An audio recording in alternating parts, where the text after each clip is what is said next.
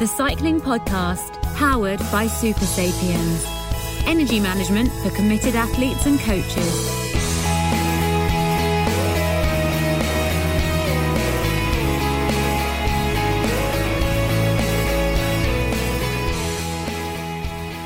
Hello and welcome to the Cycling Podcast. My name is Lionel Burney. No Daniel Friebe this week because he is somewhere between Paris and Nice on the road for ITV Television's Daniel Friebe this week. He is covering the Race to the Sun. So I'm going to truncate his now traditional extended intros. So the people who love Daniel's long introductions will be jeering, but those who don't will be cheering. And in Daniel's absence, I'm joined by two experts to help me see clearly through the dust thrown up by the white roads of Tuscany at the weekend. In no particular order, Edward Pickering. Ed has spent more than 2 decades in cycling journalism. He's been deputy editor of Cycle Sport, editor of Pro Cycling, and now is the editor of Rouleur magazine. You may have heard him recently on our Friends of the Podcast special, the summer of 2012, where we revisited the Bradley Wiggins Tour de France with a decade's worth of hindsight. What you might not know is that Ed and I once went to Belgium, the Netherlands and northern France to ride chunks of all of the major classics. Do you remember that, Ed? The classics in a weekend trip? I do remember it well, yes. It was rather cold and wet, if I remember rightly. It was very cold and very wet. We rode, the Mur de Huy, we rode the Murn and Bosberg, we rode the Arenberg Forest. I got in a grump and cut out quite a bit of the Ghent-Wevelgem course that we were going to do, but I did ride the Kemmelberg. Quite a cold, wet day. We also rode the last stretch of the Milan-San Remo course once together, didn't we, on a much nicer, drier, brighter day. Much balmier climbs. Yeah, on that Belgian one, we did actually ride Bastogne-Liège in the snow. Just like Bernardino, we had a lot in common with them at that point. And yeah, Milan-San Remo, the last 50k or so, wasn't it? Beautiful, rolling roads, lovely smooth tarmac, warm weather. Really enjoyed that one, apart from the uphill bits. A ride that I'm going to revisit in a week or so's time. Looking forward to that. Friends of the podcast will be able to listen to my adventures on the Ligurian coast as I ride the climbs, including the Cipressa and the Poggio. The one classic we've not ridden together, Ed, is Strade Bianche, but fortunately we have Lizzie Banks with us, the only one of us to have actually raced Strade Bianche, and so can talk with some degree of authority, a degree of authority really that the rest of us can only dream of. Lizzie will of course be a familiar voice to those of you who listen to the cycling podcast Feminin and to Service Course, making her first appearance on the cycling podcast coverage of the 2023 classics, but probably not the last. She is also of course a professional rider for EF Education Tibco SVP, a double stage winner at the Giro, and has recently relocated from the Seven Hills of Sheffield to the countless climbs of the French Alps. Welcome, Lizzie. Thank you, Lionel. I'm very happy to be back. I've been waiting 2.5 years for this call-up since we were last together on the Grandis Tour at the end of 2020. You're looking at me with confusion because you can't even remember. It's been such a long time, but I've been waiting patiently, and finally I'm getting the big call-up to be here with you today to talk about Strade Bianche. Very excited. I'm just staggered that you've forgotten our episode's Arrivée last spring, where we were talking about Paris-Roubaix and Liège-Bastogne-Liège. But don't worry, I won't take that personally. Well, that's, Arrivée is a sideshow to the main podcast, I would say. So I'm back on the main podcast, and my cat is actually cheering behind. I don't know if you can hear. She's cheering because she's so happy that I'm back on the podcast. Thank you to my fans. Well extricated from that one, Lizzie. Before we get to the news roundup, a very quick question for both of you. Imagine we're in a pizzeria in Siena. Ed first, what would you have on your pizza? Given there's a tomato shortage in the UK at the moment, I'm missing tomatoes terribly. It'd have to be just a regular margarita with lovely, fresh, delicious Italian tomatoes on the top. I miss them so much. Oh, the classic. And what about you, Lizzie? Well, I was actually going to say a margarita, and I feel like I shouldn't now, because margarita is the classic thing that you should have. And my husband tells me that you can tell the quality of a pizzeria by their margarita, because it should be, it is the most simple and the most original pizza there is. So would have to be a margarita, the classic for a classic. You're going for the pineapples, Lionel? I was going to say, yeah, deep pan with pineapples just to annoy Daniel in the unlikely event that he's listening. Oh, you know what? You could get some cheese in the crust as well. Oh yeah, or little hot dogs in the crust, maybe. I know that's incredibly popular in Italy. And some garlic dip on the side as well. Let's not enrage Daniel too much. Well, maybe we will. What are your views on a post 11 o'clock cappuccino? One word answer, yes or no, Ed? Yes, absolutely. Lizzie? No, Lizzie? Don't drink coffee. Oh, okay. Oh, well, 2-1 to the to permit the post 11 o'clock cappuccino. Let's crack on with the news roundup, shall we? We're obviously going to be focusing on Strade Bianche in this episode. Well, the women's race was SD Works cleaning up, Demi Vollering and Lotte Kopecky doing their best to ensure a dead heat in the Piazza del Campo before Tom Pidcock flew to victory in the men's race. The big story in the run-up to the race was that Wout van Aert was not going to take part. We already knew that Tadej Pogacar was not going to ride. Initially, Wout van Aert said he'd missed a few days of his training in Tenerife and didn't want to risk riding Strade Bianche at anything less than his best form. It now turns out that he may have missed a couple of weeks of training, and well, we'll see how he goes when he returns to action, which is due to be in Tirreno Adriatico, which is getting underway as we speak. A busy-ish week of racing. There was Le Samin, which came a couple of days after the opening weekend. The women's race was won by Marta Bastianelli. The men's race was won by Milan Menton of Lotto Destiny, with Ugo Hofstetter in second place, just as he was last year. Soudal Quickstep had another bad day because their top sprinter Fabio Jakobsen crashed, and then Kasper Asgreen went down with Dries de Bont in a bit of a freak crash in the final 600 metres. Sticking with Belgium for now, the Grand Prix Criquelion, Sam Welsford of DSM continued his good start to the season, beating that man Menton into second place. And then came the Grand Prix Jean-Pierre Montserrat and the controversial sprint. Gerben Tysons of Intermarché given the verdict ahead of Caleb Ewan. A really close finish, certainly a photo finish, and the second time this season that Ewan has been done in a photo finish. Remember, he was beaten by Tim Merlier at the UAE Tour.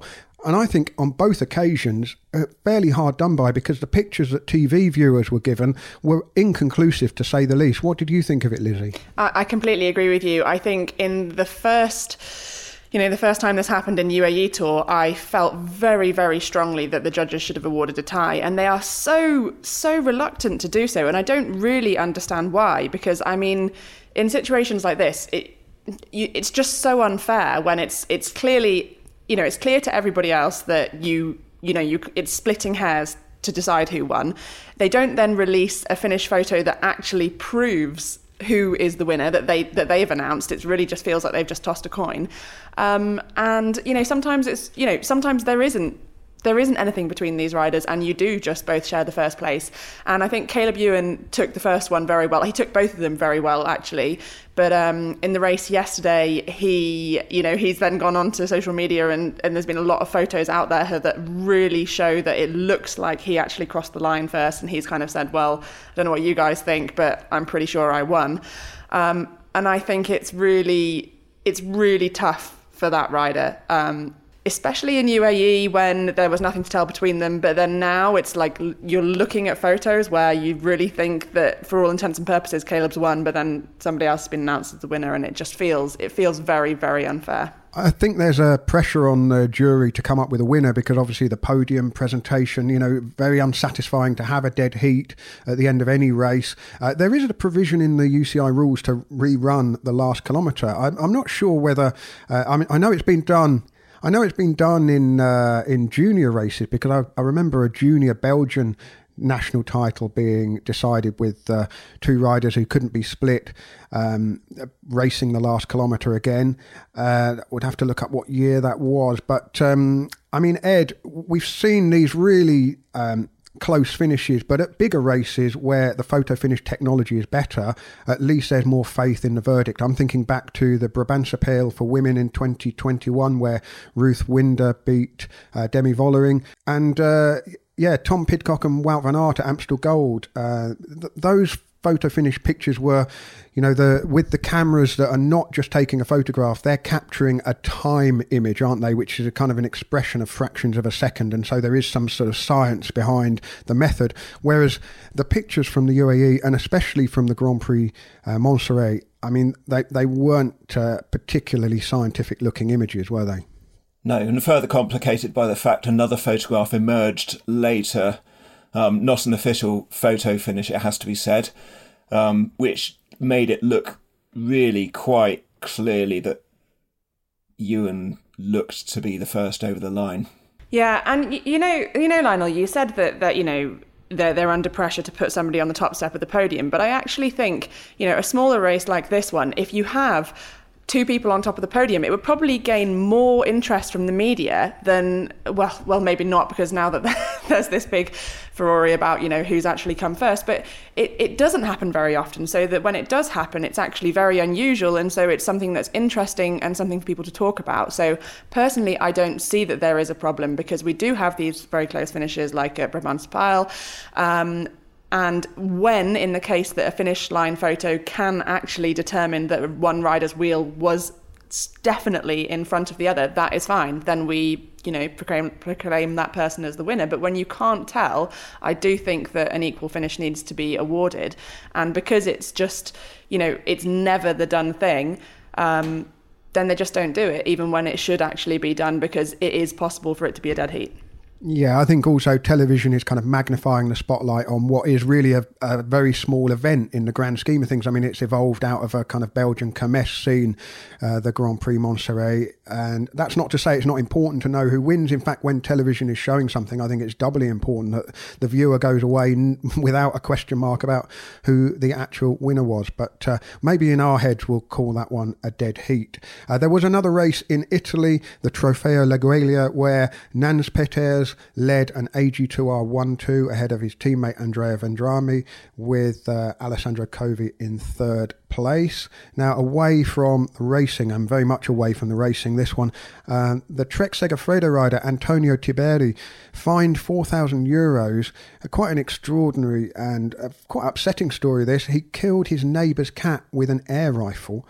His neighbour happened to be the San Marino tourism minister, Federico Pedini Amati, and Trek Segafredo have suspended Tiberi for 20 days without pay, and that pay will be donated to an animal charity. He'll miss a few races, including, I think, Tirreno Adriatico, which he was due to start, and will return to racing at the Coppi e Bartoli stage race later this month.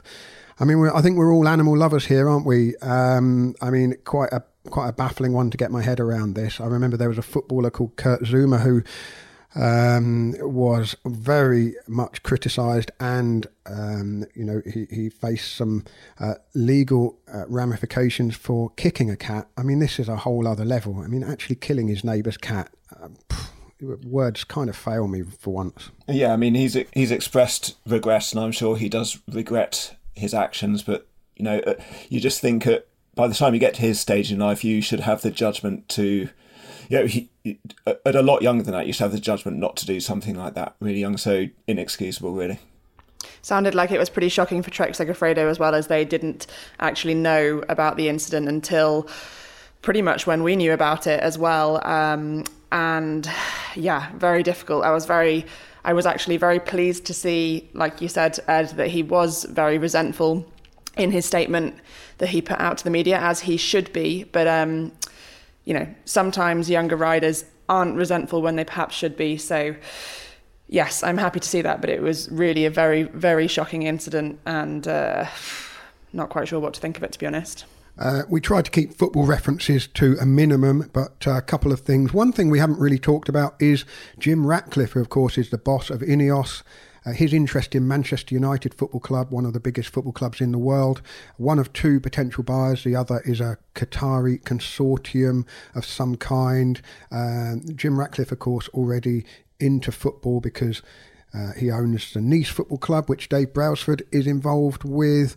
Brailsford kind of still has a kind of umbrella role with the cycling team, but clearly Jim Ratcliffe keen to expand his portfolio of sports clubs. I'm not sure whether that means Tom Pidcock's going to be playing as a false nine for Manchester United anytime soon. But another cycling team with Football Links, the W52 FC Porto team. A listener of ours, Jill Price, wrote to us recently when we were talking about the tour of the Algarve, just to question why João Rodrigues is still listed as the 2021 winner, having been banned for a total of 7 years for a variety of doping offences, including use of banned methods or possession of substances. This week, Amaro Antunes has become the 8th former W52 FC Porto rider to be banned for doping offence. There's also an ongoing police investigation which extends to a number of other riders and team management. Fair to say that there is a doping problem within that team.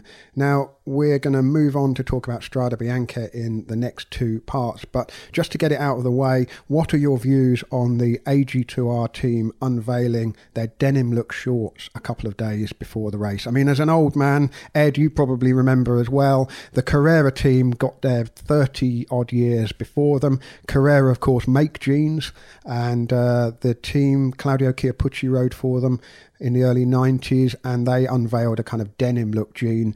This is sort of updated for the 21st century. What did you think of them? Yeah, like you, I remember the classic Carrera kit. At the time, didn't love them. I was going through a not wearing jeans phase, I guess. I don't know. They weren't denim just wasn't that fashionable back at that point of my life. But yeah, this one, I think it's an improvement on the brown shorts. What can I say? And they didn't do much in the race, so it's a good thing that they had a PR stunt to keep them in the news. Indeed, Clement Venturini was 44th, so that's not a ringing endorsement for the denim shorts. I mean, I'm assuming they weren't denim. Maybe that was what slowed them down, Lionel. They got a bit wet and a bit sweaty and a bit heavy. And began chafing around the 100 pockets were just filled with stones, riders coming up and putting another stone in on each climb. Denim's originally double woven for its durable properties, isn't it? So maybe in a race like Strade Bianche, that's actually not that. Well, yeah, so maybe for the riders that crashed, if there were any, they were probably, happy about the extra protection. I think a stage race should introduce a denim look leader's jersey, and then we'd have the unbelievable sight of AG2R potentially double denim, rocking the double denim. The Cycling Podcast, powered by Super Sapiens. Energy management for committed athletes and coaches.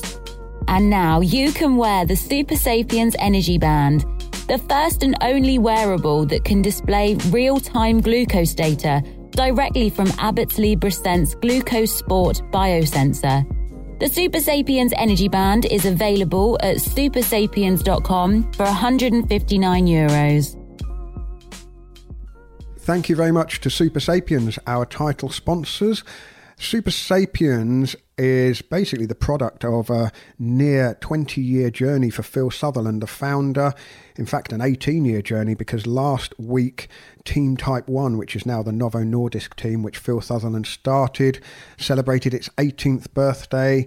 The team is still going strong. They're racing at Nokere and the Koksijde Classic in Belgium next week, and all of the riders on that team are Type 1 diabetics, and so monitoring their glucose levels in real time is absolutely critical for their health, but there are also performance benefits for athletes of all kinds. And if you go to supersapiens.com or listen to the Super Sapiens podcast, you can find out a lot more about how the technology works.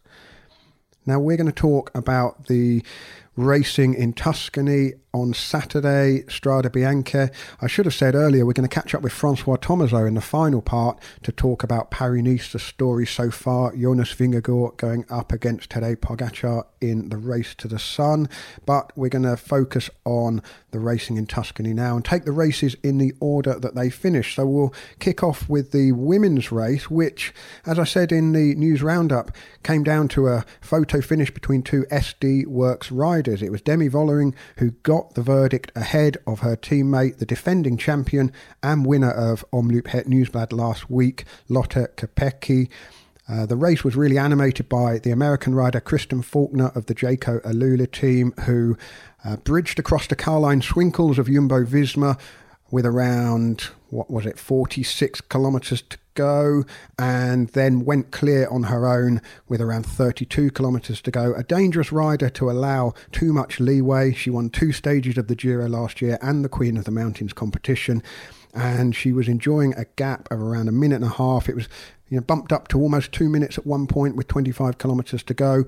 It was Demi Vollering who really took the initiative, though, on Sector 7, getting away from the group. There was quite a scary moment when a horse got onto the course, an early taste of the paleo perhaps.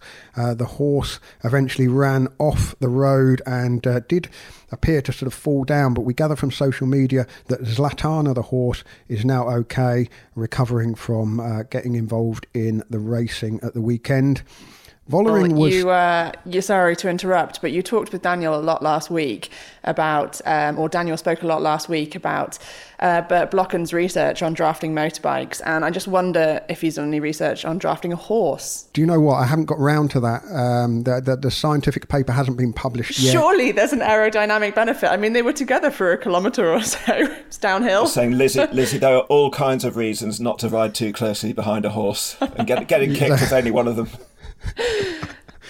I mean, we'll talk about that in a little bit, but that was by no means the least of the drama for Vollering, because, well, she was still chasing Faulkner when she must have had a bit of a shock to see that she was being joined by her teammate on that gravelly climb. Kopecky got across and the pair worked together. There was a brief moment when it looked like Cecily Uttrup Ludwig was going to get across. She got very close but couldn't quite get on the wheel, and then we had this kind of chase of the SD Works riders chasing Faulkner, and then behind we had the Movistar pair, Annemiek van Vleuten and Leanne Lippert, chasing. As they came into the town of Siena and up the climb, it was obvious that Faulkner was going to get caught, but it didn't come until 600 metres to go. And as Vollering and Kopecky came up to Faulkner really closed the door on Vollering, forcing her into the barriers and then made her go the long way round. And then 300 metres to go round one of the corners, Kopecky went into the lead, and, well, they hit the line together. Two teammates sprinting side by side.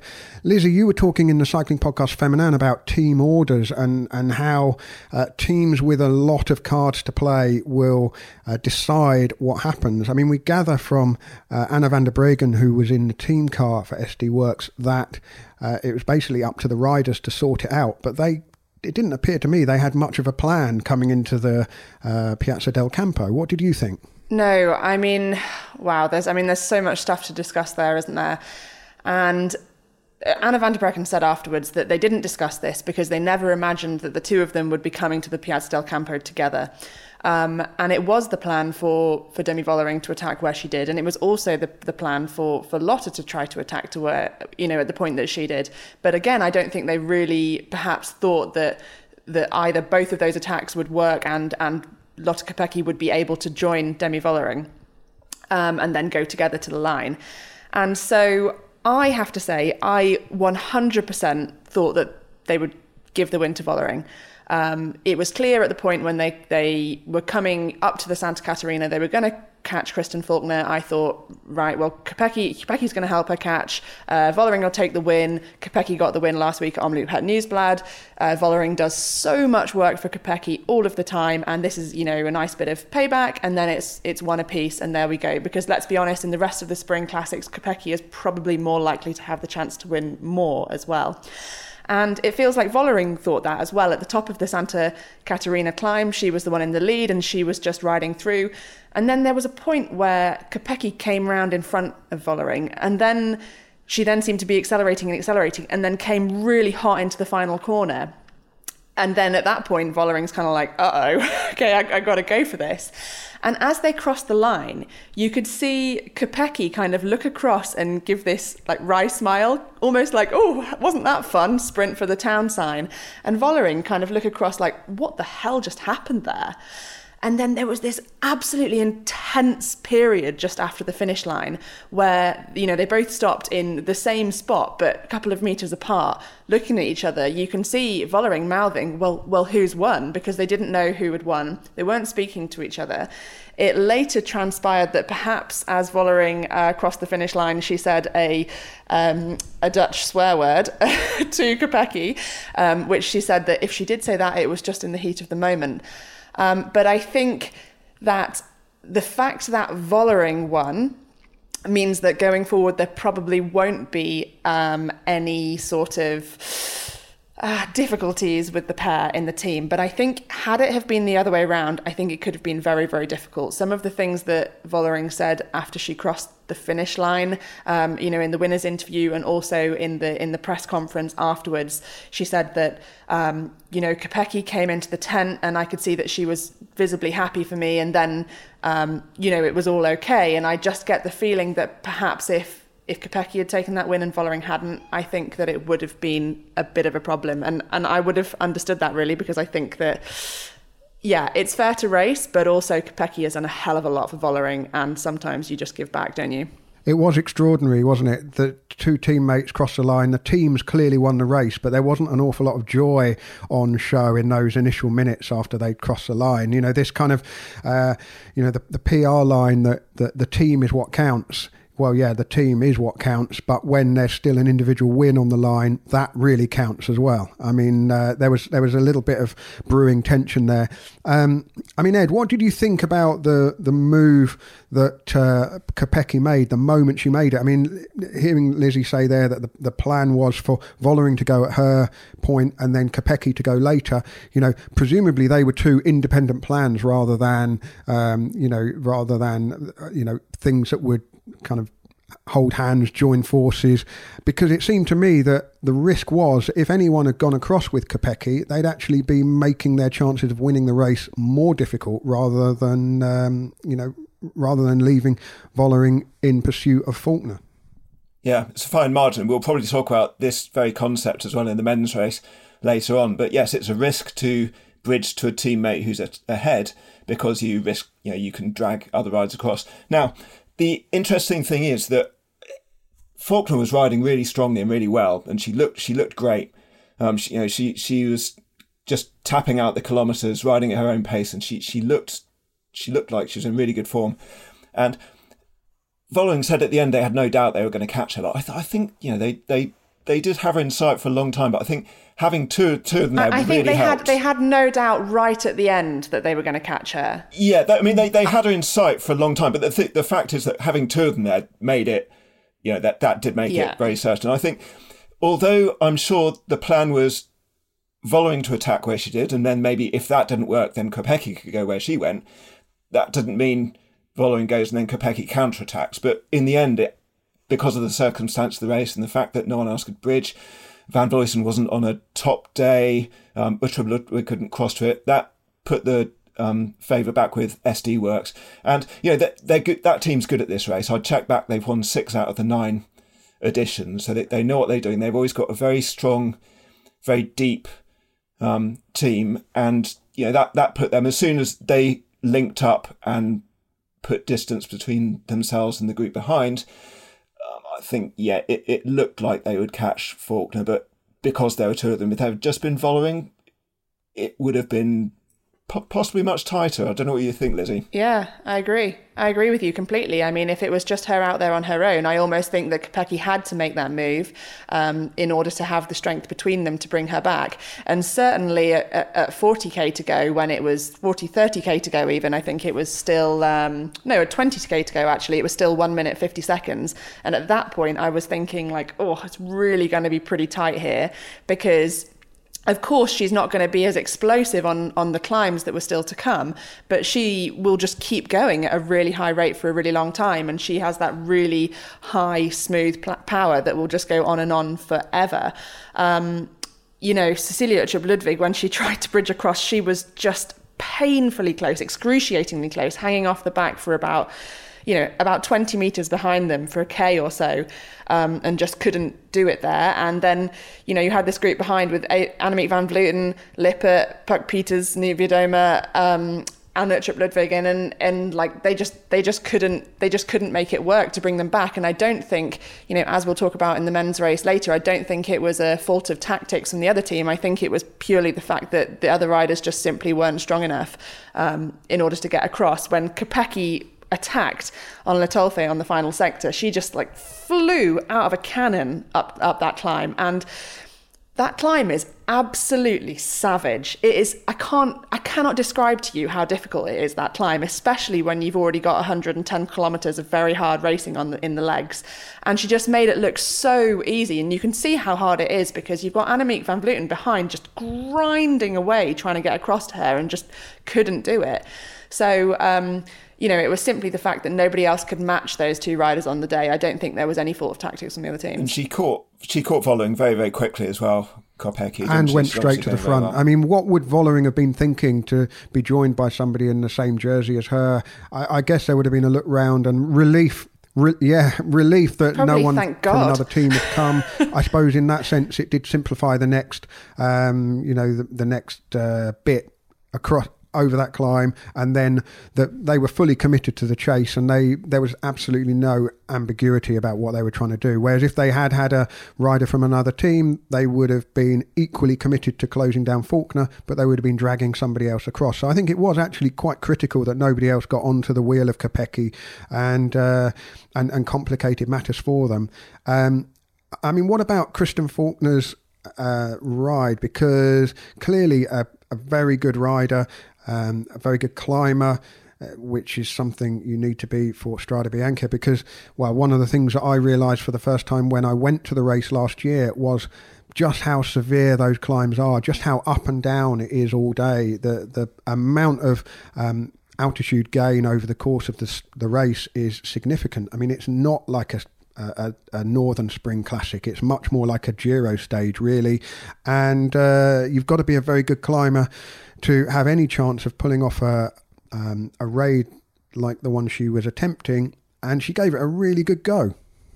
Yeah, I have to say I wasn't at all sure of her form coming into this because, as you mentioned in the beginning, Lionel, she had 2 stage wins at the Giro last year. She had a phenomenal season last year, but after the Giro, between the Giro and the Tour, she picked up COVID and she really struggled in the Tour de France. She wasn't herself for the rest of the year. And the only time that we'd seen her this year was back in the UAE Women's Tour.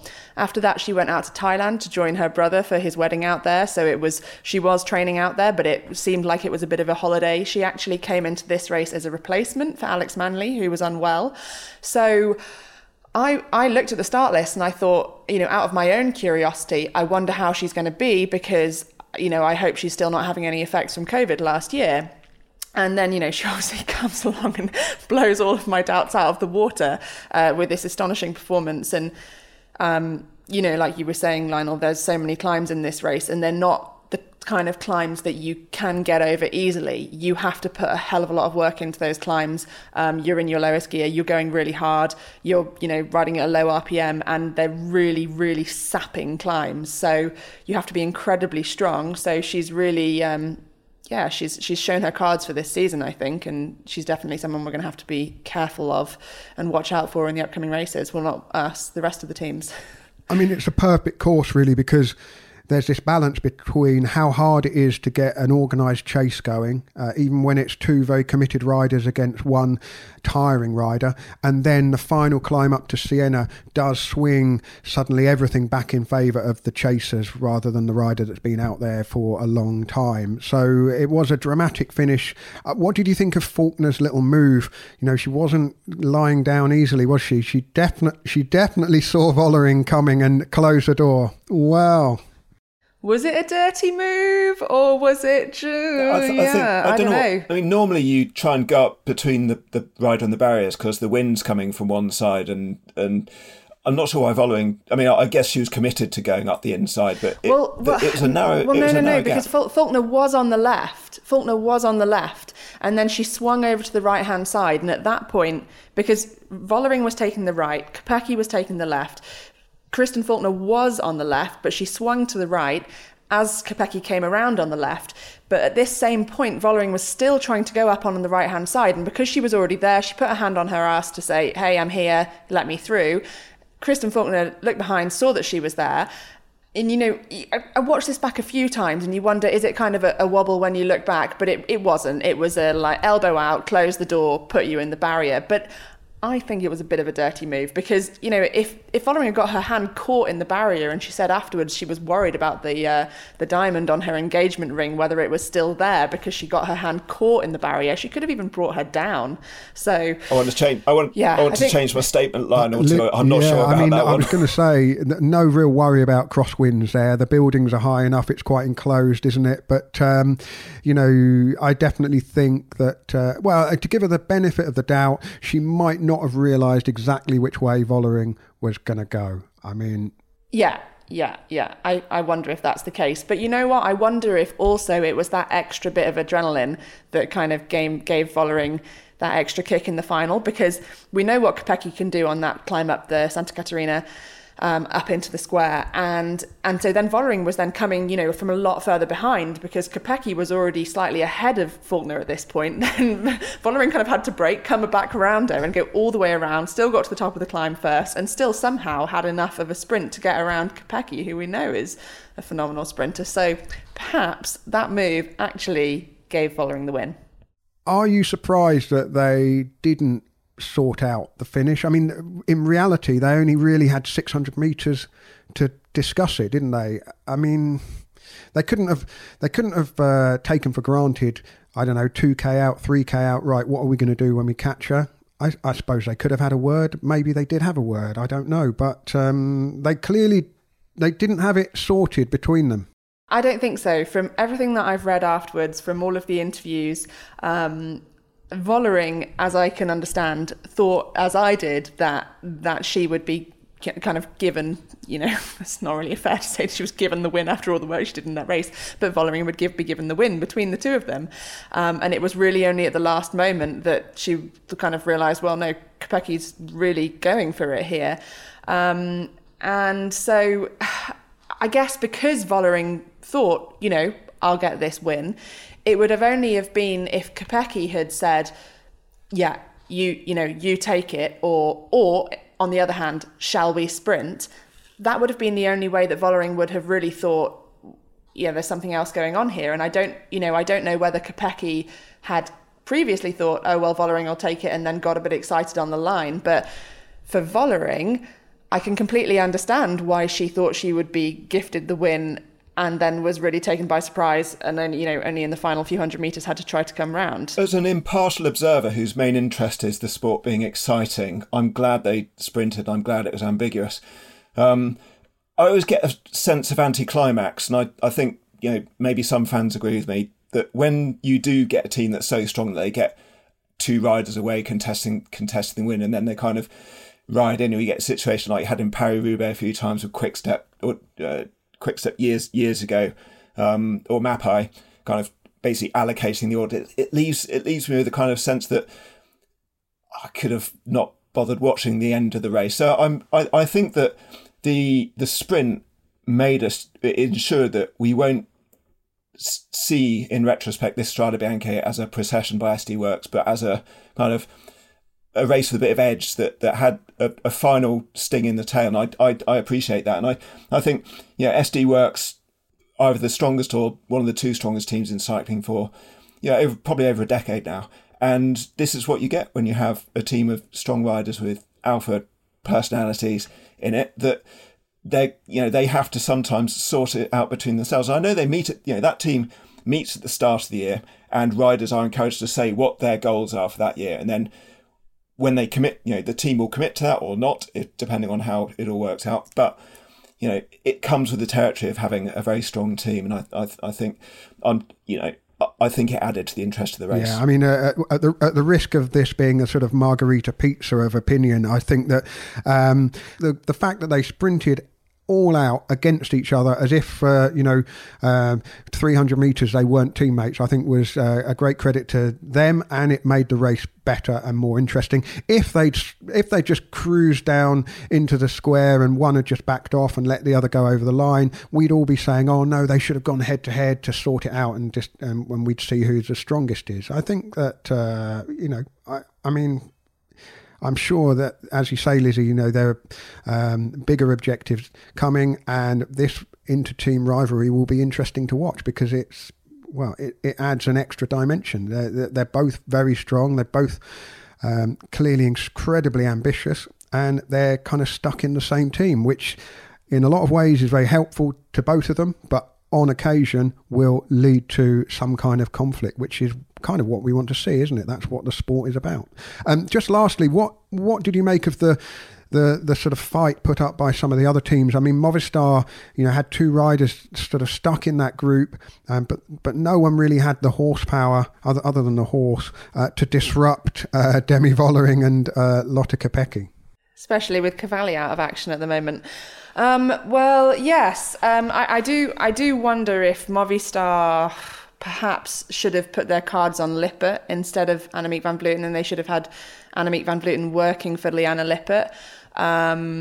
Because I think they were kind of a bit undecided, and on a lot of the sectors it looked like Lippert had the edge, and Van Vleuten's kind of lost, she's never been the most explosive rider, but she does still have some explosivity, and she just doesn't seem to have quite that edge this season. Either that or everybody else has more, which I think actually might be more of the case. So I think perhaps they could have put their cards on Lippert. Puck Peters was absolutely incredible. This was, a second road race or something ridiculous like that. And she was just phenomenal. She was the one trying to pull back the breakaway, trying to pull back Kristen Faulkner when there was disorganisation behind and, refusal to work by a lot of the teams. And, perhaps she shouldn't have been doing it, but she just absolutely showed her strength. And it's going to be really incredibly exciting to see what she can do in more of these kind of tough attritional road races in the future, especially if, she can get her teammate Yara Castellane up there as well. Those two are really exciting riders. And it's just, to see her appetite for the race, because she's so fresh for it and she's so excited by it all. She really, really wants it, and that's really cool to see. Nivea Doma, another disappointing race at Strada, I guess, for her. She would have wanted to be on that podium, and she's been on the podium so many times and never been able to take the win, and I think it was 7th in the end for her. But I think overall, like I said before, I just think it was the fact that SD Works were stronger. Just lastly, before we move on, a couple of listeners have asked us, a few listeners have actually asked us, they spotted on Kristen Faulkner's upper arm, on her left arm, what might have been a continuous glucose monitoring sensor. We don't know whether it is. I have asked the team, no comment from them. I have asked the UCI as well, and we will report back when we get an answer from the UCI. This technology is not permitted in racing. The irony is that the SD Works team work with Super Sapiens. They use this technology in training, but you're not allowed to use it in the race. I mean, I must just sort of stress, we don't know that is what it is, but it's a question that a few people have asked us, and we will endeavour to find out. As we were editing this week's episode, the UCI responded to my question and said, the UCI has been made aware that Kristen Faulkner appears to have been wearing a continuous blood glucose monitor during Strade Bianche. The UCI is currently examining the case and considering applicable procedures and potential consequences. The UCI issues a reminder that under Article 1.3.006 bis of the UCI regulations, devices which capture other physiological data, including any metabolic values such as but not limited to glucose or lactate, are not authorised in competition. This is no doubt an issue we will return to in future weeks. Okay, here's the situation. Our daughter Mia is leaving for her first sleepover. We have friends coming to stay, and we just got a puppy. So I go on Instacart and solve everything in one order from Kohl's. Fun PJs for Mia. Oh, new bedding for the guest room. And a vacuum cleaner that actually picks up pet hair. All delivered in as fast as 30 minutes. With Kohl's on Instacart, there's no such we can't fix. Visit instacart.com to get free delivery on your first 3 orders. Offer valid for a limited time. $10 minimum order. Additional terms apply. Every fan knows the right player in the right position can be a game changer. Put LifeLock between your identity and identity thieves to monitor and alert you to threats you could miss. Plus, with a U.S.-based restoration specialist on your team, you won't have to face drained accounts, fraudulent loans, or other losses from identity theft alone. All backed by the LifeLock $1 Million Protection Package. Change the game on identity theft. Save up to 25% your first year at LifeLock.com/aware. Men's race then, won by Tom Pidcock of Ineos, just his 4th pro race win. I mean, not a bad list though, is it? He beat Wout van Aert to Brabantse Pijl in 2021. He won the Alpe d'Huez stage of the Tour de France, and just last month he won a stage in Algarve. And he won it on a descent, really, didn't he? Let's go back to the earlier stages. There was a breakaway of Sven-Erik Bystrom of Intermarché, Alessandro De Marchi, and Ivan Romeo, who was the youngest rider in the race. The 3 of them were away, never really had much of a lead. Romeo, wherefore art thou, Romeo, was dropped from the front group with 52 kilometres to go. I can see you both shaking your head there, dear. Sorry. Oh dear. It's Siena, not Verona. Oh, I knew there was something. Before that, actually, Valentin Madouas, more of him in a bit, was involved in a crash with about 70 kilometres to go. And, well, Pidcock attacked off the back of a move by Bettiol and Baggioli, and the 3 of them got together. And while the other 2 had no real answer when Pidcock put on the pressure on a gravelly descent with around 49 kilometres to go, he closed in on Bystrom and De Marchi. It took him less than 10 kilometres to catch them, and then he went on his own.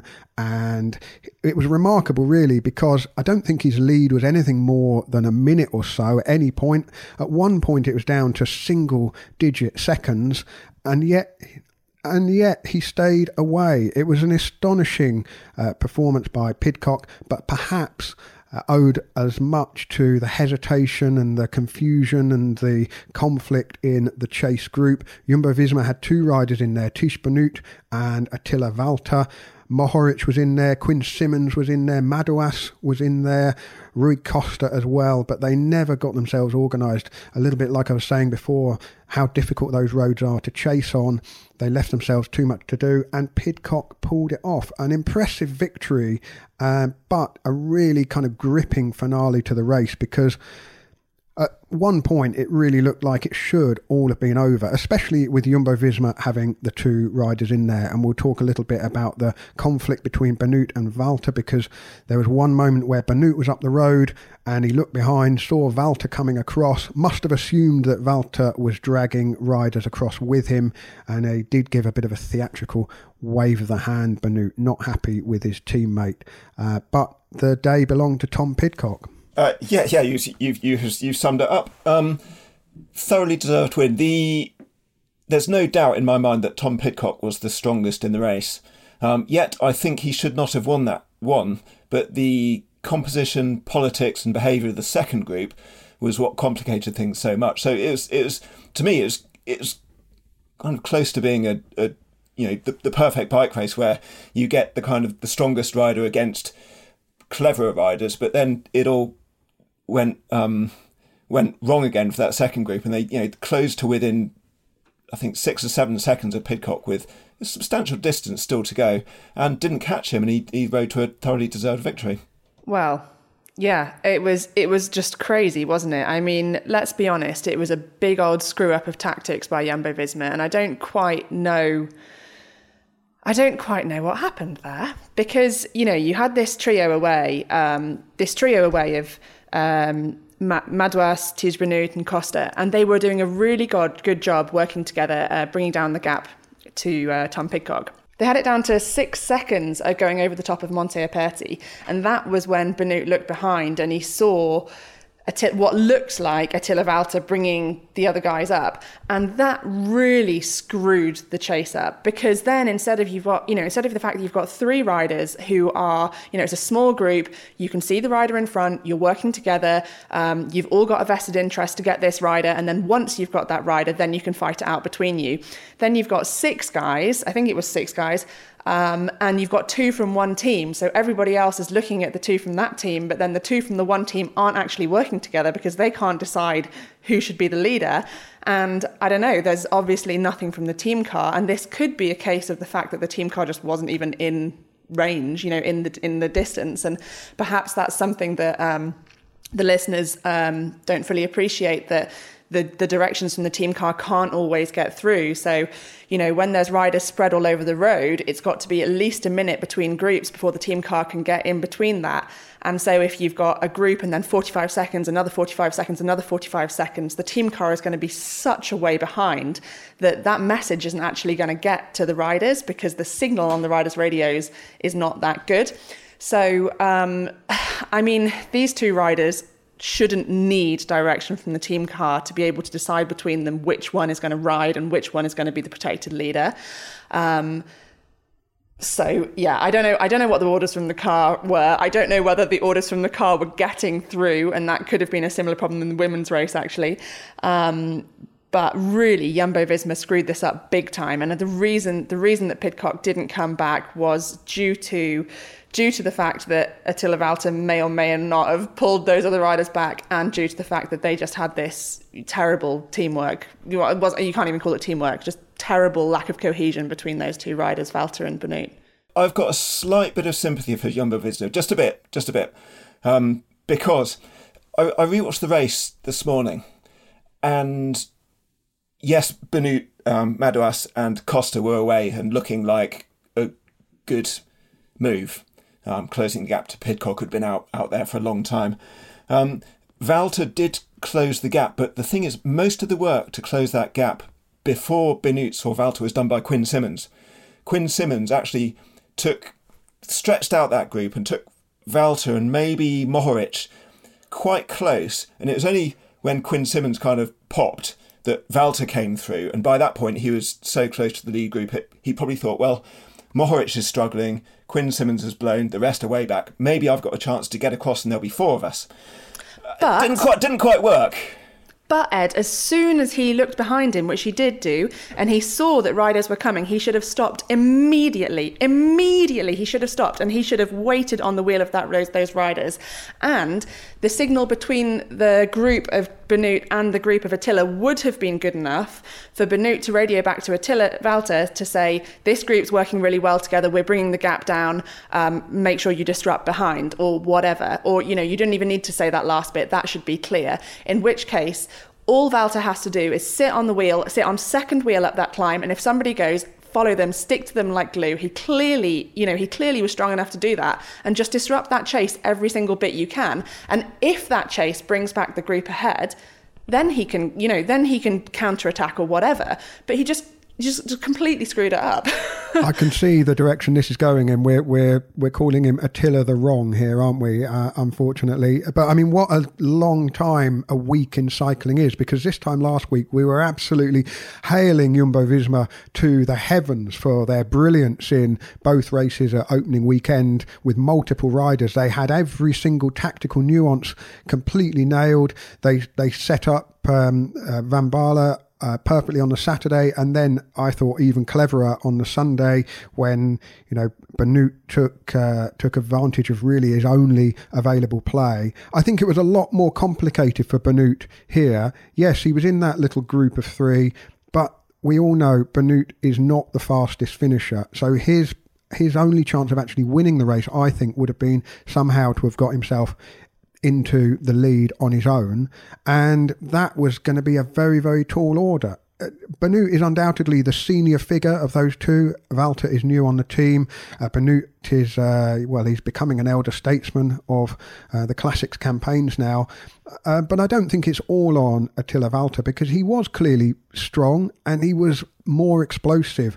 And I wonder whether actually Benoot should have thought, let's try it the other way round. No, I agree. And so then some of that onus is on Benoot to give the order. Valter is the one that's new in the team, so Benoot has to tell him what to do. And if he's not doing what he wants him to do, even at the point when those riders did come back to the group and it was a larger group of 6 or 7 or whatever, then chasing Tom Pidcock down, they still had a chance. They still had a chance to get him, because that actually, you come over that climb, there's another rise, you come down, there's a big sweeping sort of U-turn, and there's another climb up, and it's like, it goes up to where they go around a little roundabout, and it's actually pretty hard. It's just before they go back down again and across the river where we saw Tom Pidcock going so fast that he almost hit the race director's car.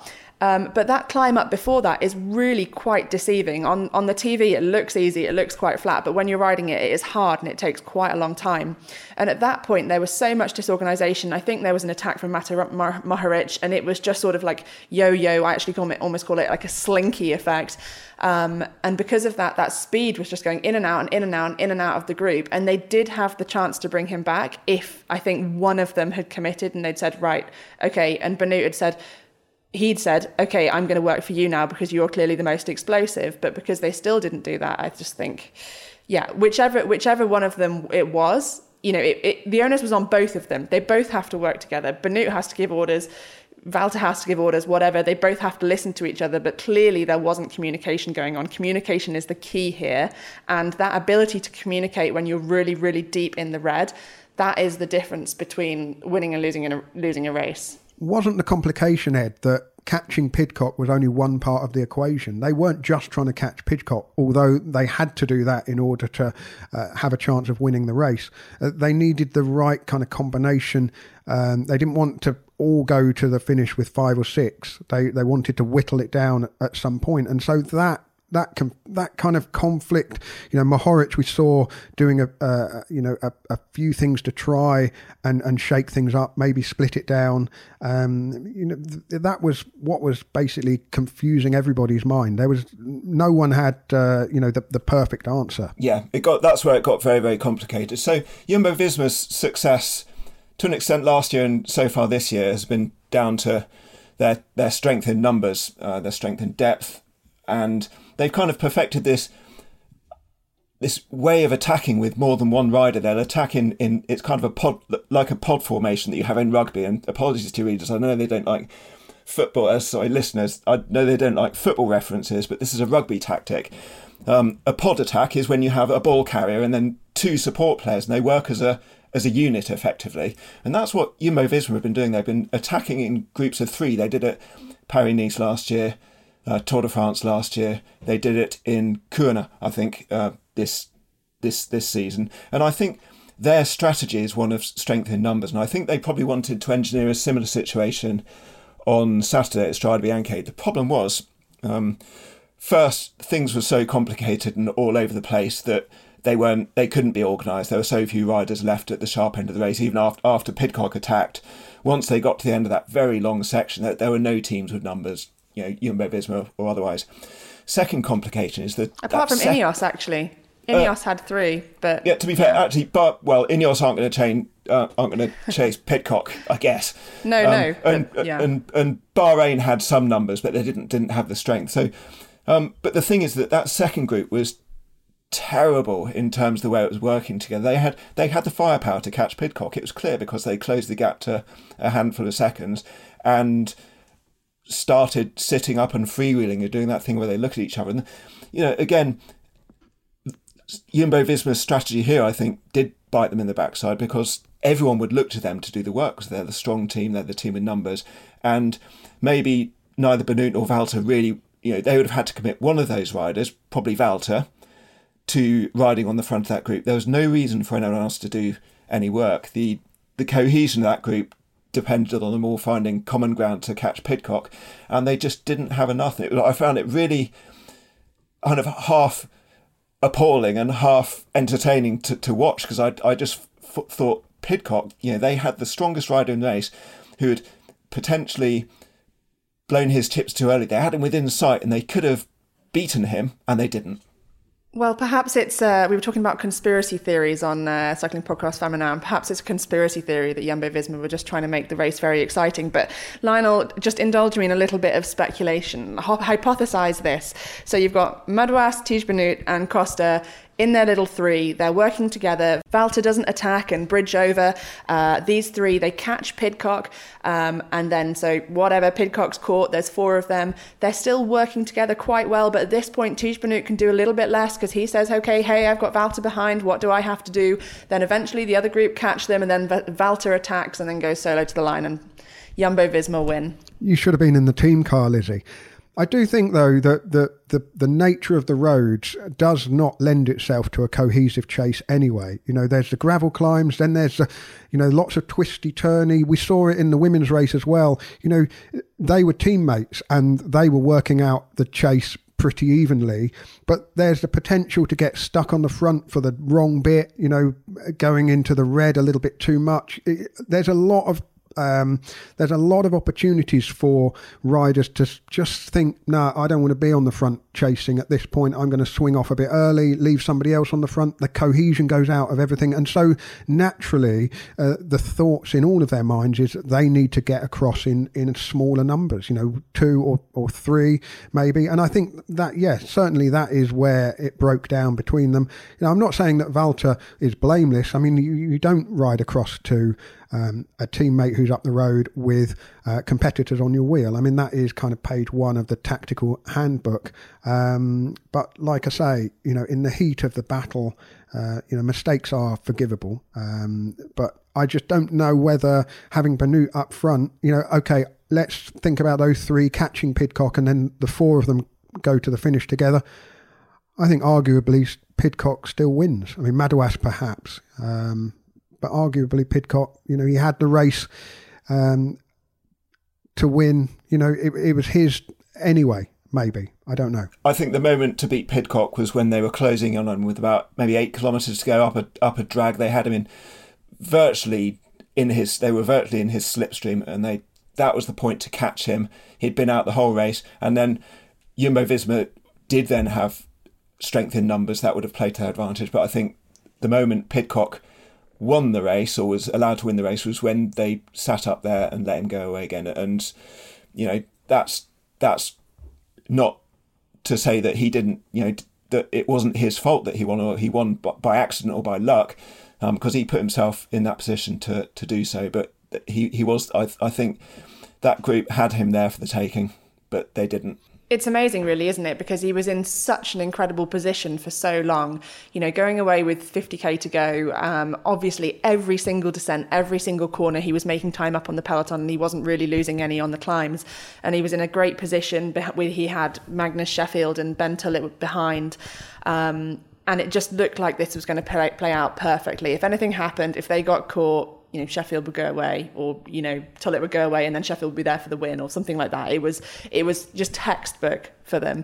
And then Alberto Bettiol had that horrendous crash where just after a hairpin bend, he came around and smashed his head on the floor. And Magnus Sheffield also came down, broke his bike, was waiting a really long time for a team car, and then at that point that group split up a lot, and then later Ben Tullett couldn't quite make it when he was marking moves, and he couldn't quite make it across when some of the others went. So it went in the space of about 5 kilometres from being absolutely the perfect situation from Ineos, like there's no way they can't win, to thinking, really what's going to happen here? And so that last 30 kilometres of the race was phenomenally exciting. So thank you, Jumbo-Visma and Alberto Bettiol and Sheffield and all of those people for making it so exciting. But frustrating, but I think that's what makes an exciting race sometimes.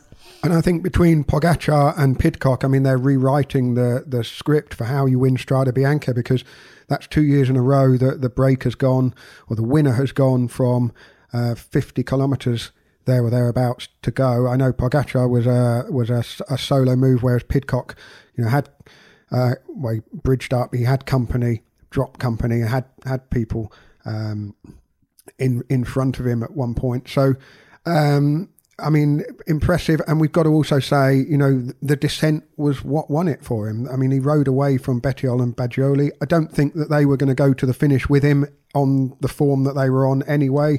But it just showed that, bike handling is such a key skill in a race like Strade Bianche, and that we can have brilliant racing despite the disappointment of Pogačar and Van Aert not on the start line. What did we think of some of the other teams and riders? I mean, Mathieu van der Poel was making his debut for the season for Alpecin-Deceuninck, and there was a period of the race where he just didn't quite look himself.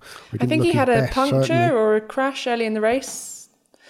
I think that was, I can't remember which one it was, but there was definitely something that happened before the live pictures came across. And so I think that he had a very long chase back then. So that could have been part of the reason, or maybe he's just not quite back to himself after a little break, after maybe some extra celebrations after winning the Cyclocross World Championships. We should have got over that by now. It's been quite a few weeks. Maybe there were very big celebrations. A 3-week hangover, Lionel. Haven't you had one of those? But I mean, I would assume he would have taken some time off the bike as well. I don't know. Perhaps I'm wrong. Maybe you know otherwise. Well, what does it tell us about the next big classic, Milan-San Remo? I mean, Matej Mohoric is in good shape. Can he double up? I don't know. I mean, not easy to spot signs from a race like Strade Bianche and compare it to Milan-San Remo because, not least, there's 2 stage races to go in between. But definitely Jumbo-Visma's classics impenetrability is it lasted 7 days, really, didn't it, Ed? Yeah, it did last. It was. I'm sure they will be back. They have options for the future. Dylan Van Baarle obviously wasn't in Italy, and Wout van Aert will start racing seriously. I'm sure he's racing seriously already, but he'll come into form and start doing what Wout van Aert does soon. So I wouldn't be too worried. I see this as more of an aberration. They still, had 2 riders in the top 5. They won't be at all happy with the fact that they were, I think, 3rd and 5th. But they're still fine. I was particularly impressed with Valentin Madouas, who's getting closer and closer to a big win, and he's not quite at the point where he can do the kind of thing that Pogačar and Pidcock or the Jumbo-Visma riders are doing. But he's just consistently achieving high places in grippy one-day races. He was, I think, 3rd in Tour of Flanders last year, now 2nd in Strade Bianche. So I think he's clever and he's pretty strong, and that combination of assets will see him win something. And the other person who just impressed me with those was Tom Pidcock, just because his descending, especially, he has such mastery and control of his bike. And even when he had a slight wobble on a corner, he did that cyclocross thing of just going with the skid, and it doesn't faze him, does it? No, it doesn't. He knows exactly what his bike does and how it does it and why it does it. And I think it's not innate. I think it's built up through years and years of just doing this and experience. But he knows exactly what his limit is, and he doesn't go up to it. He goes up to it, but nowhere near beyond it. And because of that, he's dropping people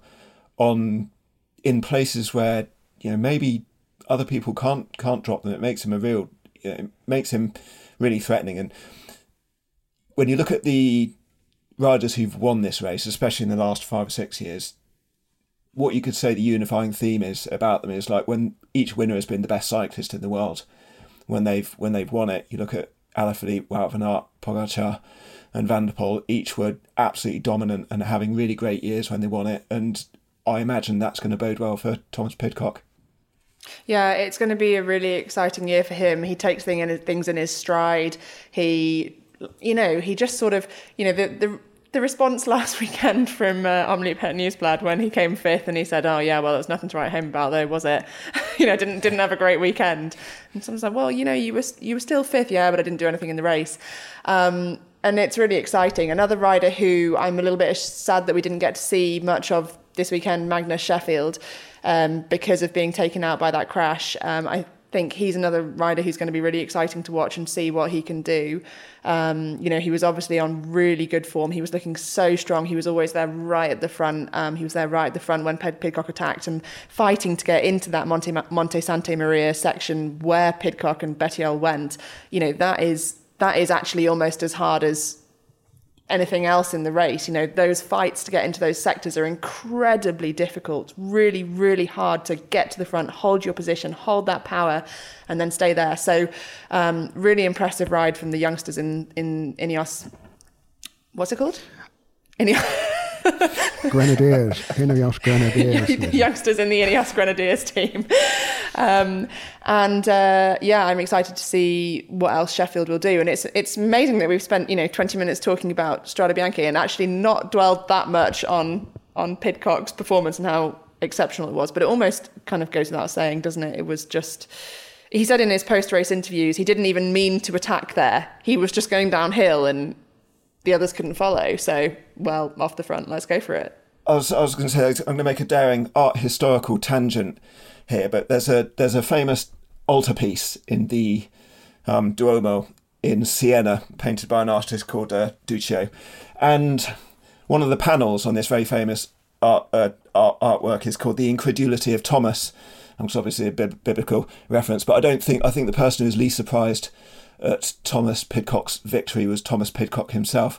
I think the other thing is his versatility in the classics is extraordinary, isn't it? I mean, remember his debut at Milan-San Remo a couple of years ago when he, even by Rod Ellingworth's assessment, just got a little bit overexcited coming off the Poggio. He could win that. He could win the Tour of Flanders, Amstel Gold, Flèche Wallonne, Liège, Bastogne-Liège. I mean, he's got the whole lot on his race calendar, and this is probably not the last we've seen of him this spring. Just to wrap up, Soudal Quickstep's classic woes continue. You mentioned Alaphilippe as a past winner of Strade Bianche. Ed, I thought maybe he was returning to some form. He won the Fournes Ardèche Classic. When was that? That was last weekend, wasn't it? But I think that just shows the gap in sort of quality required to, between a race like the Fournes Ardèche, which is not a picnic, but Strade Bianche is another level. And really, Soudal Quickstep, well, Baggioli's little move kind of summed up their entire day, really. They were kind of there briefly and then suddenly they weren't. Yeah, so Baggioli, I think, finished 30th in the end, and he was Soudal Quickstep's highest finisher, which is well below what you expect of them. Alaphilippe, yeah, he hasn't looked that sharp yet. I mean, I know he won the Ardèche Classic, but he had to outsprint David Gaudu to win that. I mean, they were far and away the best riders in that race. They dropped everyone no problem. But yeah, I think Strade Bianche is a different level of race. So work to do there, I think. On that note, I will say thank you very much to you, Ed, and to you, Lizzie. I'm going to catch up with Francois Thomazeau, who is somewhere between Paris and Nice, just to see what is going on in the race to the sun. Doesn't look like an awful lot of sunshine just yet. Maybe have to wait till about Thursday or Friday for the first glimpse of warmth. But thank you very much to both of you. Thank you. Thank you both. The Cycling Podcast is supported by Science in Sport. Science in Sport, fueled by science. Thank you very much to Science in Sport for supporting the Cycling Podcast. I'll certainly be packing some Science in Sport goodies with me when I go to Milan-San Remo next week. Some Beta Fuel for my bidons and some Beta Fuel chews just to give me an extra burst of energy for the Cipressa and the Poggio when I need it. Now, if you would like to take part in the Science in Sport challenge that they've got on Strava coming up at the end of this month, sign up for the Science in Sport Global Cycle Club on Strava. Full details of the challenge will be announced on March the 11th, and the challenge itself runs from March the 18th to the 31st. I can't give any more details at the moment, but they will be revealed on Strava on the 11th, so sign up for the Science in Sport Global Cycle Club. I'll be taking part in the challenge, and everyone who completes the challenge will get a discount at scienceinsport.com. And one lucky winner will also get a very special prize. More details about that on Strava, and I'll announce the details in next week's episode. Now, before we catch up with Francois Thomazeau at Paris-Nice, the Cycling Podcast jersey, beautifully designed and produced by MAP, is back in stock. The jersey came out last year. It went out of stock briefly towards the end of last year, but it's back in stock for both men and women. And with the spring approaching and warmer weather, you might be looking to refresh your wardrobe. So check out map.cc for the Cycling Podcast range. There's also bib shorts and a range of accessories. Cycling Podcast casquette, socks and bidon, all at map.cc, and of course the other ranges of MAP clothing are on the website too. Now, MAP's initiative for March is the pursuit of progression, and they want to know what your goals are for the year ahead. What are you striving to achieve? What do you aspire to do on the bike this year? And they would like you to share your stories at map.cc, and there's a chance to win a year's supply of kit if you choose to do so. I'd also like to hear what your goals are for 2023. Perhaps we will include them in a future episode of Explore, or just read them out in a future episode of the podcast. What ride do you really want to do in 2023 and why?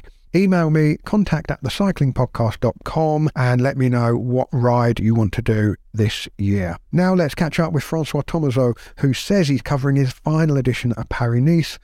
I spoke to him on the phone shortly after the finish of Stage 2. Yeah, Jonas said in the middle of the race if we go after the bonus sprint, but yeah, then we got the gap. Yeah, we just two guys working. It was not enough, and headwind also, so in the end it was obvious it's gonna be sprint, so I stood up, waited in a bunch, and safely through the finish line. Well, that was Tadej Pogačar talking about that brief moment in time where he and Jonas Vingegaard were off the front on the opening stage of Paris-Nice on Sunday. The stage was eventually won by Tim Merlier of Soudal Quickstep, and today's stage to Fontainebleau was won by Mads Pedersen, who's taken over the yellow jersey. And Francois, I can see you're in a very glamorous location there. Whereabouts are you? I'm in Ibis Styles in Gien. Well, not far from Gien. You might remember Gien because there was a time trial in Paris-Nice a few years ago. Vivid memory of Gien, actually, because the time trial was won by Stefan Bisager. Well, now he was already with the education, whatever, EF. I don't know what they were called at the time. Yeah, and I spent a little bit of time with Richard that day. He had come on Paris-Nice, and I remember we had a few beers in a little bar on the terrace just outside the press area. So yeah, it's quite a vivid memory of Richard I have, and of Gien in the same time. So yeah, that's where I am. And the opening stages so far have been, well, the early days of Paris-Nice in a nutshell, haven't they? Freezing cold and kind of still shuttered up from winter. Yeah, it was very predictable. I mean, we knew the weather was going to be bad. I mean, it often is on Paris-Nice. So far, so good. But we're going up the mountain pretty early in this Paris-Nice. On day 4, we go into a new place. I mean, La Loge des Gardes. It's kind of an unheralded climb. But I've looked at the weather forecast, and they say -6. Well, probably not on the day of the race, but in the morning. So yeah, and La Couillole, the last big climb, I mean the Queen Stage, overlooking Nice. Yeah, the forecast is also minus something. So yeah, we have to gear up for that. But we're better off than the riders anyway. Cold weather, but the racing already showing signs that this showdown between Pogačar and Vingegaard is going to come to something later on in the week. I mean, they had a little test of the water on Sunday, didn't they? What did you make of that? There was a story in L'Equipe this morning. I thought it was a little bit far-fetched. They said that, Pogačar would attack every day to, grab a few seconds here and there, like scavenge a little bit of time, ahead of the team time trial, and everybody says that it might be one of the big weaknesses of the UAE Emirates team. I think they've only done one at World Tour level. And apparently Tadej Pogačar himself only rode 2 time trials, one as an amateur and one as a pro. So it's unknown territory for them. Yeah, the overactivity of Pogačar in the first 2 stages. I mean, he won both intermediate sprints in both stages. Is it a show of strength or a show of nerves or jitters? I mean, we'll know. But I mean, he looked very relaxed to me. He looked very fit, very in great shape. But as you said, Jonas Vingegaard was never far. He didn't feature very much in the sprint. I mean, today, for instance, he was not in the mix in the sprint. He sent Nathan van Hooydonk to do the sprint for Jumbo-Visma and try to take points off Pogačar, but he wasn't there today. So yeah, are Jumbo-Visma overconfident because they've got a great team for the team time trial? Is Pogačar underconfident about the team time trial? As you know as well, that this team time trial is run under not new rules, but different rules. Like the times are taken on the first. Well, actually, to make it simple, each guy, is timed with the time he actually did on the bike. Whereas in the past, they were taking the team's time on the 4th fastest rider, so it was forcing the teams to stay together. Will have an impact on the tactics in the team time trial. We'll see. We don't know so far. The general feeling here is that it won't change much, actually, because you go faster if there's 2 or 3 or 4 of you, then just being on your own for the last K, even for the last K. So the idea that, the team might be used as kind of a launching pad for the leader to ride on his own for the last K or the last 2 Ks seems pretty relevant, but I don't know, we'll see. And has it given the race an extra frisson of excitement that we've got the 2 riders who between them have won the last 3 editions of the Tour de France? And obviously this is the first big showdown on the road to Bilbao and the Tour de France in July. To be honest, with Bernal, he would have, he had to pull out, as you know. But I mean, Ineos Grenadiers still have a very impressive team with Dani Martinez and Pavel Sivakov. And I think I've rarely, it always moves and shifts a little bit for the past 15 years, I should think, maybe.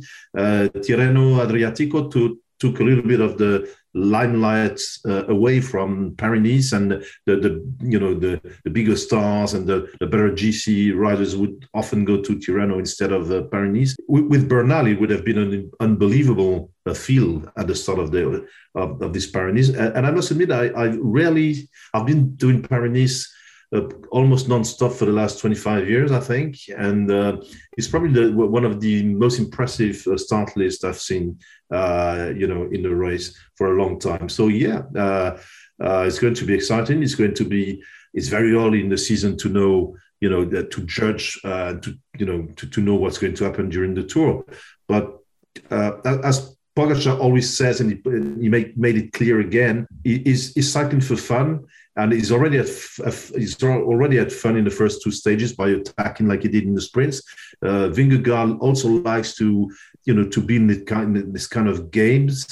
And the very short, brief moments of excitement when the 2 were involved in attacks or sprints or moves, especially in the first stage. It's very promising for the rest of the season and for the rest of this Paris-Nice. Well, as you say, there's the 2 uphill finishes. There's the traditional finale with the Col d'Aise on Sunday. When do you expect to see the sun, though? That's the most important question. The thing is, the sun will be there at the start of the Queen Stage to La Couillole, in Nice. I was chatting with a friend, who will be staying. Lots of the press and the journalists won't be able to go up to La Couillole. I'm lucky I'll be there. I've even been sleeping at the mountain pass itself.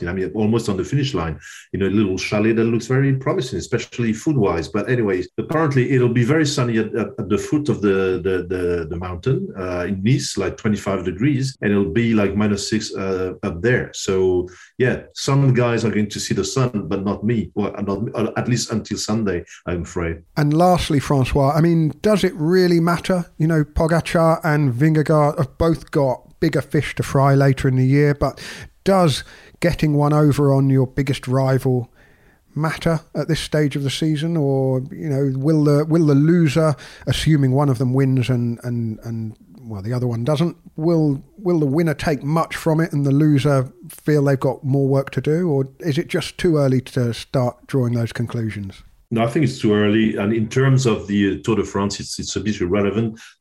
As we always say, a lot can happen. They can get sick, crash, or whatever. So but I think Paris has an interest in itself, because if you look at Pogačar, both riders are riding Paris for the first time, which is rather amazing. And lots of riders who are on Paris this year haven't done Paris before. So once again, there's been a kind of a shift, in the polarities between Tirreno and Paris. My impression is that Pogačar came to Paris simply to win it, because he already won Tirreno. So, it'll be another line in his palmarès. And my impression is that Pogačar probably is already writing his own legend in a way, and the only explanation why he changed his schedule to come to Paris is probably because he's already won Tirreno and would like to add a line to his record. As for Vingegaard, it's difficult to say. I suppose he didn't want to do Strade Bianche or races like that, and so of course he could have done Tirreno without doing Strade Bianche. But the groups. The group that Jumbo picked for Tirreno, some of them were Strade Bianche. I also think Jumbo-Visma wanted to try themselves at the team time trial as well, and because it's always good for the cohesion of the team and the solidarity. So, yeah, maybe these are the reasons why we have those two guys here. But once again, lessons for the tour, none. Before we go, a very big thank you to all of our Friends of the Podcast subscribers. You may remember we paused collection of subscription renewal payments for 3 months just to allow us to catch up a little bit on last year's episodes. We've got a plan in place for this year. There's more than 80 episodes on the Friends of the Podcast feed to go back and enjoy. One that I particularly enjoyed writing and recording was called Paris-Nice and the King, which focuses on Sean Kelly's record run of 7 victories in the 1980s, and that was released in 2021, I think it was. So you may need to scroll back a little bit through the feed to find that. The most recent episode featured Francois and I, called La Marseillaise, my travelogue, I guess, down to Marseille, and we've got a couple more episodes in the pipeline for the spring period. If you'd like to sign up as a friend of the podcast, go to thecyclingpodcast.com. Your support is very much appreciated and has enabled us to commit to covering the 3 Grand Tours and keep all of our various spin-off shows going. Explore and service course episodes will be coming very shortly. The Cycling Podcast Feminin was back with its February episode last week. And that's all from me today. Thank you very much to friends of the podcast, Molly Rowan, Richard Hughes, Jennifer Stitt, Chris Cox, Mark Deakin, Adam Nelson, Nick Holgate, John Finley and Anthony Eckersley.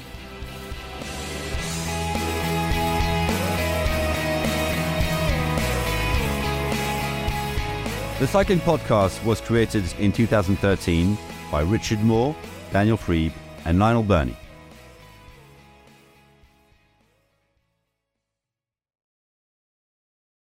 Every fan knows the right player in the right position can be a game changer. Put LifeLock between your identity and identity thieves to monitor and alert you to threats you could miss. Plus, with a US-based restoration specialist on your team, you won't have to face drained accounts, fraudulent loans, or other losses from identity theft alone. All backed by the LifeLock $1 Million Protection Package. Change the game on identity theft. Save up to 25% your first year at LifeLock.com/aware. For the ones who work hard to ensure their crew can always go the extra mile, and the ones who get in early so everyone can go home on time, there's Grainger, offering professional-grade supplies backed by product experts, so you can quickly and easily find what you need. Plus, you can count on access to a committed team ready to go the extra mile for you. Call, click Grainger.com, or just stop by. Grainger, for the ones who get it done.